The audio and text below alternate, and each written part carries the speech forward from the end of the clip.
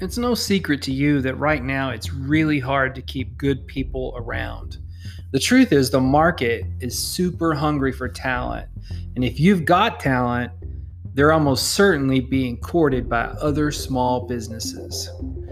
Business Made Simple is hosting a talent management live cast on August 26th. Now, it's normally $275 to get in, but I can get you in for free. So you'll join my small group, and when you're done with the live cast, you'll have a simple action plan to prevent your talent from leaving.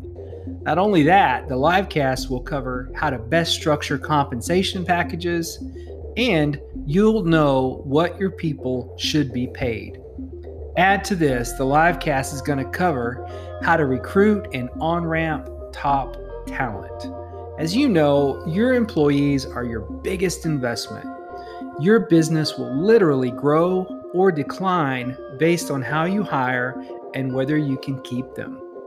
So, sign up in the show notes. There's a link in the show notes. Click it and sign up. I'll follow up with you directly and get you all the information you need to join the live cast on August 26th.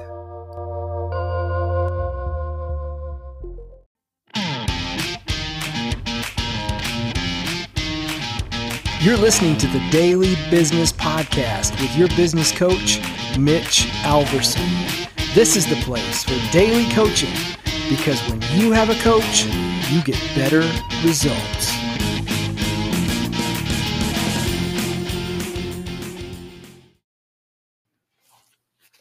Hey guys, it's Mitch here. Happy Friday. We did it. We made it to Friday. All right, but it is Friday the 13th. So I don't know if you're if that bothers you or not, but it's true. It's Friday 13th. Hey, so we're in Don Miller's book, Business Made Simple.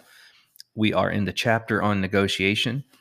And if you're following along today, I'm on page 163 and 4. And we're talking about making the initial offer. So what the tip really here is to go ahead and make the initial offer. That way you set the anchor for the, which way this negotiation is going to go, right? And in the book, Don gives some examples of negotiating buying a car. And in a normal market, I think his tips would be great. But in this crazy market right now, people, are paying sticker and over sticker for cars. And used car, the value of used cars are up, I think, like 40%. It's crazy. So, that normally in a normal market, his advice is correct. Like you go in and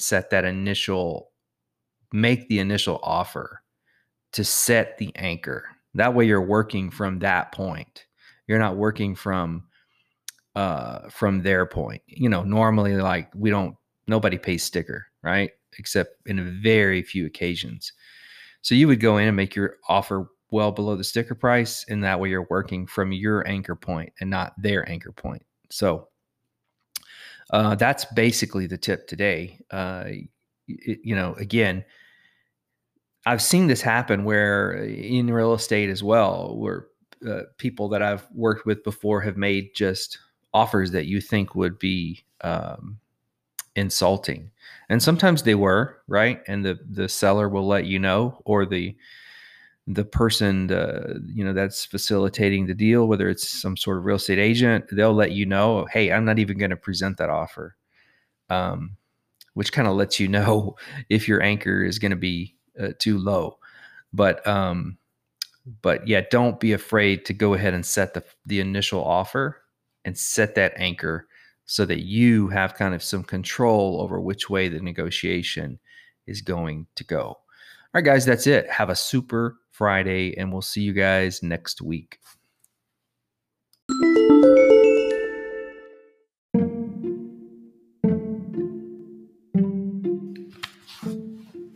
Here's a sales answer from the Little Red Book of Sales Answers by Jeffrey Gitomer.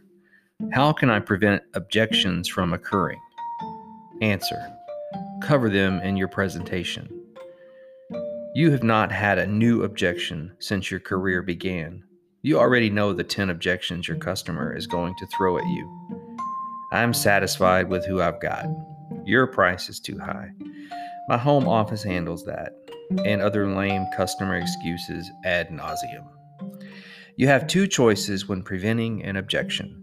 Number one, somewhere in your presentation you say, "You know, Mr. Prospect, a lot of people tell us our prices are too high before they become customers. I would like to share a few testimonials with you before we get too deep into our conversation.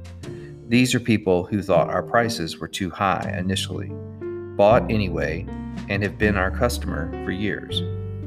Number two, try to prevent it yourself. "You know, Mr. Prospect, some people tell me that my prices are too high, but it's because they don't quite understand the full value of our product, which over time is actually lower in cost. I'll demonstrate this a little later, but please have confidence that I would not be so foolish as to waste your time if I were not the best value." Either one of these preventions will work. Final answer. Personally, I believe the testimonial to be the strongest sales tool you can possess.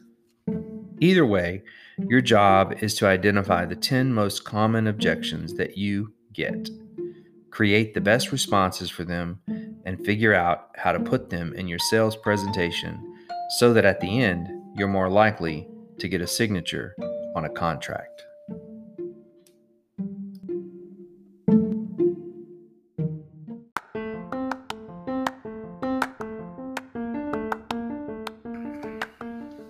Hey guys, thanks for listening to the Daily Business Podcast with Mitch Alverson. If you got time, please subscribe to the podcast and consider rating and reviewing the show. That way, other people will find us. By the way, I really love to hear from you guys, so please email me at mitch@3advisors.org with your feedback or questions. Thanks again, and we'll see you tomorrow on the Daily Business Podcast with Mitch Alverson.